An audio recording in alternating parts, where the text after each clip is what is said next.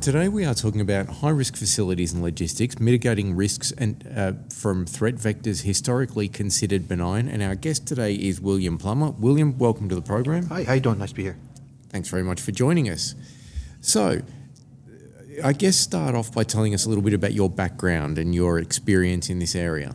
My background, I did 25 years in the Army with the bomb squad, and then crazy enough, I retired, took off the uniform, and walked into a startup. And basically, we look at mail security threats and look at things that tend to show up that people aren't expecting.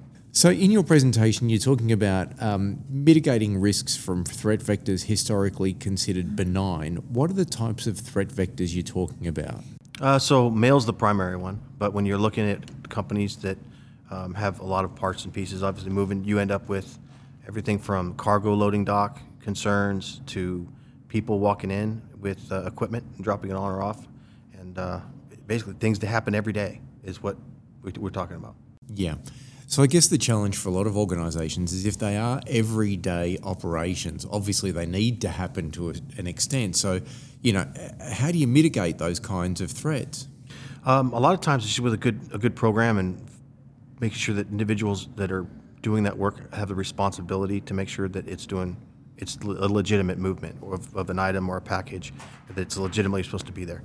Most of the time what we see is, it doesn't cost anything. It just costs a little bit of time, a little bit of training to get somebody to take a look at what they're doing and make sure they're not doing something inappropriate. Okay. So you spoke a little bit about emerging trends. Can you talk us through those? Because the people listening to this weren't at the presentation. What were the emerging trends? So one we always have to talk about is white powder threats. That's continuing to emerge, I guess. We're seeing threats that electronic listening devices haven't actually had one pop up in a client yet, but we've had clients who've said they've got things that were said in a boardroom that were never said anywhere else and have come up in legal events that they've been having to go through. Caustic items, we have a lot of threats and a lot of coercion and a lot of written threats. Yep. And when you're talking about white powder threats, what kinds of things are we looking at? Usually it's benign, but in 2021 we saw an increase in things like caustic soda, powdered bleach, super tropical bleach, things that will actually hurt you if you get on your skin. And then ricin is something that has shown up more and more for individuals because you can make it out of a completely legal to have plant called the castor bean. And those are becoming more and more common. Okay. So then typically, what would you look at in the way of threat reduction techniques to mitigate against some of these sorts of things? Some technology helps. If you put something in that can screen a large amount of packages before they go through, that's one. But most of the time, it's just somebody who has gut instinct and knows what they should be looking for. A good program doesn't cost very much at all, a little bit of time. But when you say, someone are you talking about employing a person who's experienced in this way? Or? Usually, yeah. It's usually internal. Employees are generally the ones that are doing the work themselves. And unfortunately, usually they're high turnover. They are generally entry level. And unfortunately, you're putting a lot of your requirements for security on somebody that might not be there but for 6 months before they move on to the next thing. So... Yep. So this is more about implementing a good training program for people internally within the organisation. Yeah. Okay. So then, as far as one of the things that you speak about is identifying facility vulnerabilities and threat vectors. In what context? So most of the time when you talk to people, they go, like I said in the presentation, we don't have a problem. The reality is threat vectors are there all the time, and for most of these threat vectors are being assisted by employees. Somebody puts it in and lets the normal processes move it forward and move it deeper into the organization. Another thing that we see threat vector-wise is people don't even know that they're there. They don't realize that there's 2 extra ways that anything logistically moves in their organization. They just haven't ever seen it. So a good idea would be go out and make sure you understand exactly how everything moves and what's moving inside of that train. Yeah, and one of the things that you mentioned that I thought was quite interesting was you spoke about just something as simple as the difference between the front of the building and the back of the building. Yeah. Right. Can you help our listeners understand a little bit about what you mean by that? Yeah, so good example. If you go into any building that has any sort of security apparatus behind it. You walk to two people generally who are armed or watching. It depends on where you are in the world. But they're watching the front door to make sure no bad actors are walking in. They're making sure that everything that's supposed to happen is happening. Badges are checked, all that. Every email that you send is checked. It's triple checked, and they got a firewall behind that. But if you walk around to the back of the facility and you watch what happens at the loading dock, usually there's very little security there. The gates are generally left open. People can just back up and drop things off, and then it's inside the organization. And that happens, unfortunately, more times than not. The front door is locked tight and nobody's looking in the back door. Yeah.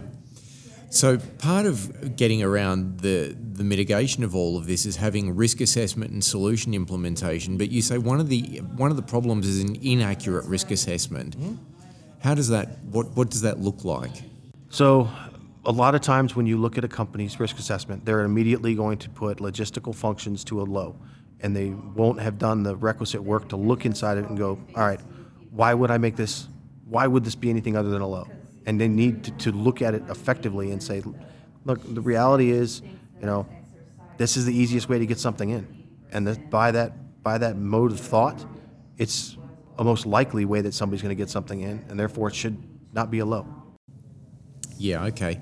So profiling an organisation as a living entity, you talk about the need to actually treat the organisation as a living entity itself.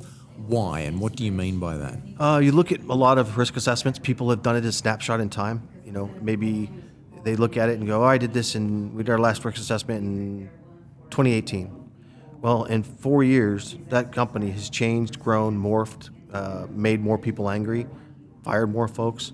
If you don't look at it like a daily, breathing, living person that you have to live with, you're not going to accurately assess the threats. You're not going to see what's coming because you're not looking at who you're making mad, to boil it down. Sure. So over the last couple of years, with that profiling piece in mind, what are some of the more common things that you're seeing that are driving increased threat behaviours? Layoffs. A lot of people frustrated with what happened with COVID, the response to COVID, the response to the vaccines that followed. Government has, at least here in the States, we've been having quite a few problems with representation and the government maybe going too far or not far enough.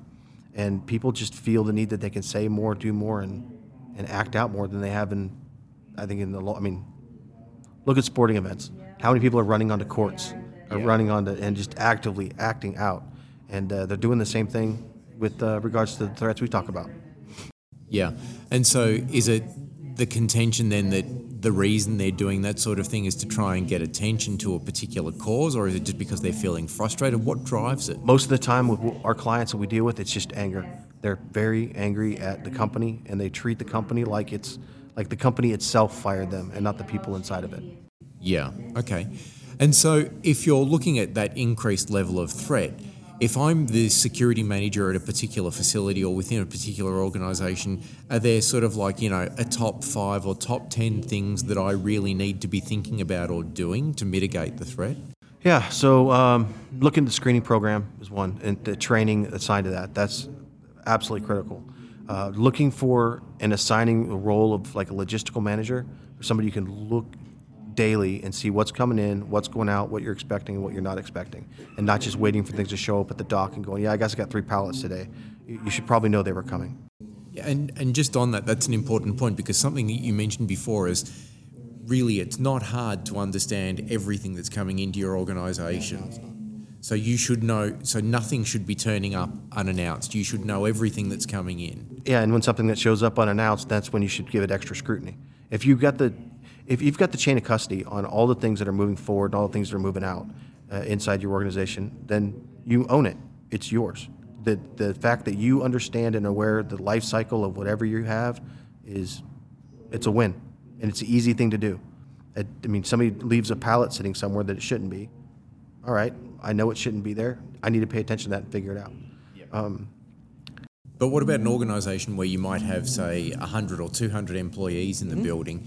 They're all going to order specific things at various times or different things at various times. Some people might even get their own personal items that they've ordered on Amazon delivered to work or things like that.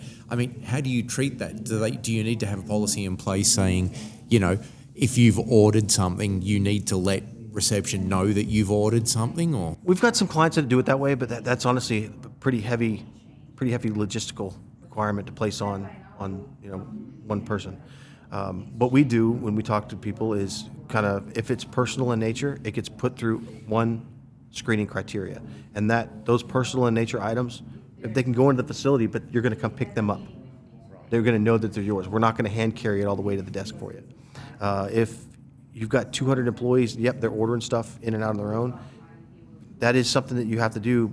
I mean, something that you allow to do, but it's really not, I mean, unless you work in the shipping department and you're the person doing all the shipping, there's tracking methods that you can put in place. I mean, we see it all the time with companies that'll put in their own barcodes. They know what's moving. They just assign their own ownership of it before it goes out the door. One of the things that we've seen that's successful is limiting what people are allowed to do. If you're going to order it, it's going to go through somebody in logistics. You're not just going to go, I'm going to order 300 widgets. Yep. No, that's not going to work. I mean, you need to. It's also not good business. Yeah. Okay. And I suppose part of that too is good employee training, as far as if they have ordered something online and it comes into a department downstairs where they've got to go and pick it up. Do they know what it is? Did they order it? What does a suspicious package look like? Yeah. Yeah. So sorry, you were in the middle of explaining the top things to sort of look for when I interrupted. No, you're good. The other thing is paying attention to fired or laid off employees, and there's almost always a list somebody has on a wall of the people who have sent something negative in before. So there's like people call it a crazy list or whatever, but making sure that is up to date, everybody is aware of it, and you're tracking. The reality for that one is people want attention. If they are angry at you or your company, most likely they're going to want you to know who they are. They will have done several things in the past, and paying attention to the fact, just don't let them get it in there. One more thing that you look for is that you should have set up is a way to get people out of a scenario effectively. So white powder threat comes in, they'd be taught how to decontaminate themselves, move out of the area, put somebody, now segregate them from others, but to understand what emergency action plans, emergency response plans are. Okay. Now, one of the other things you mentioned was lines of effort. Can you talk me through what you mean by lines of effort? So, lines of effort in this case is who you're assigning what responsibility, and making sure that those lines of effort are actually doing the right job. We have a few clients that they'll say, yep, we move this from point A to point B, and company A does it, subsidiary company that works for us.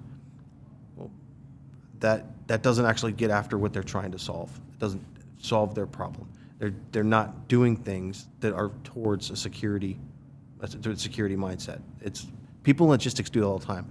You look at a logistics person, they want to move things quickly, effectively, and cheap as humanly possible. Very rarely do they ever say safely. Yeah. And getting those groups to come together and actually have a consolidated answer on what they're doing, why they're doing it, and how they're doing it, and how to do it safely is a hard thing to do. Yeah. Now, I suppose one of the biggest challenges for me, if I'm a facilities manager or a security manager, is staying abreast of you mentioned before, profiling the organisation as a living entity. I imagine part of that is that I need to be up with what are the latest threats, what are the latest trends, and all the rest of it.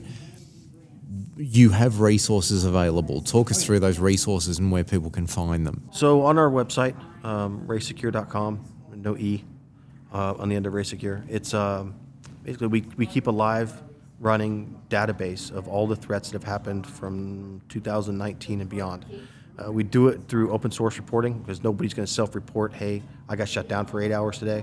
But a reporter will go in and generate a event that you can read. So on the website we have a full-blown threat data center that tracks up-to-date maps, interactive throughout the world to show you all the things that are happening. And it also has good information and threats, white papers on new threats and kind of what we're seeing as the threat evolve. Yep. And I suppose part of that is something that you just touched on then. If I am the facility or security manager, one of the hardest things I imagine I'm going to find I have to do is justifying the program that I'm putting in place and the costs of the program that I'm putting in place. But one single shutdown, even for only a few minutes, can cost an organisation an extraordinary amount of money, I imagine. I was surprised at the cost that we got back from some of our clients. And it's interesting. Some of them are very open; they'll tell you about it. But like we had a podcast, we had a webinar that we were running, and during the Q&A session, one of our clients popped up and said they were shut down for 11 minutes, cost them $300,000, and it is mind-boggling how big some of these companies are. And when you start talking about minutes or hours, that's a lot of money. There's a lot of it's painful on the back end if you don't handle it in front end. And so do any of the resources that you offer go into detail about the costings around some of these things so that might help build a business case? Or? We're working on that. That is honestly something that we're trying to do. Most of the numbers we hear are usually in conversation. And it's not something like, I know who asked that question because their name was on the line when they wrote it down. So I'm not going to pop off that company's personal information or corporate information. But that's a hard one to quantify. That's a hard one because nobody wants to stand up and say, yep, this has happened to us. Yeah. And so I suppose in closing, if there were sort of, 2 or 3 things that you see repeatedly happening all the time within organizations, what would they be? People who don't think that they have a problem, they look at it and they're like, yep, I'll pay for this eventually, maybe. They don't value this threat vector as much as they would value another, which makes sense. They all need to be handled as they are appropriate or appropriately to each one of them, but they're just flat will ignore it. We're not going to do that, and they end up usually getting bit on the other end. It's interesting to talk to people, and then they call you like 6 months later. Like, oh, no. Is there a reason they ignore it? Usually, it's just outweighed. Usually, there's always something to do. There's always some security problem. We all live in this world, and there's so many things that we all want to get done, and it just gets shuffled to the bottom. Right, so it's more a reactionary thing. They react to it when they have to react to it, not when they should be reacting to it. Pretty much. Yeah, okay. If people want to find out more about you, William, where do they go? Well, the website, raysecure.com. My email's pretty easy. Do you want me email? Yeah, go. Okay, it's will@raysecure.com, RAYSECUR. Other than that, I'm always available. Well, thank you very much for your time today. It's been a pleasure. Thanks, appreciate it. And ladies and gentlemen, don't forget, if you've enjoyed this podcast, there are plenty more like this one in the Azure Security Insider series.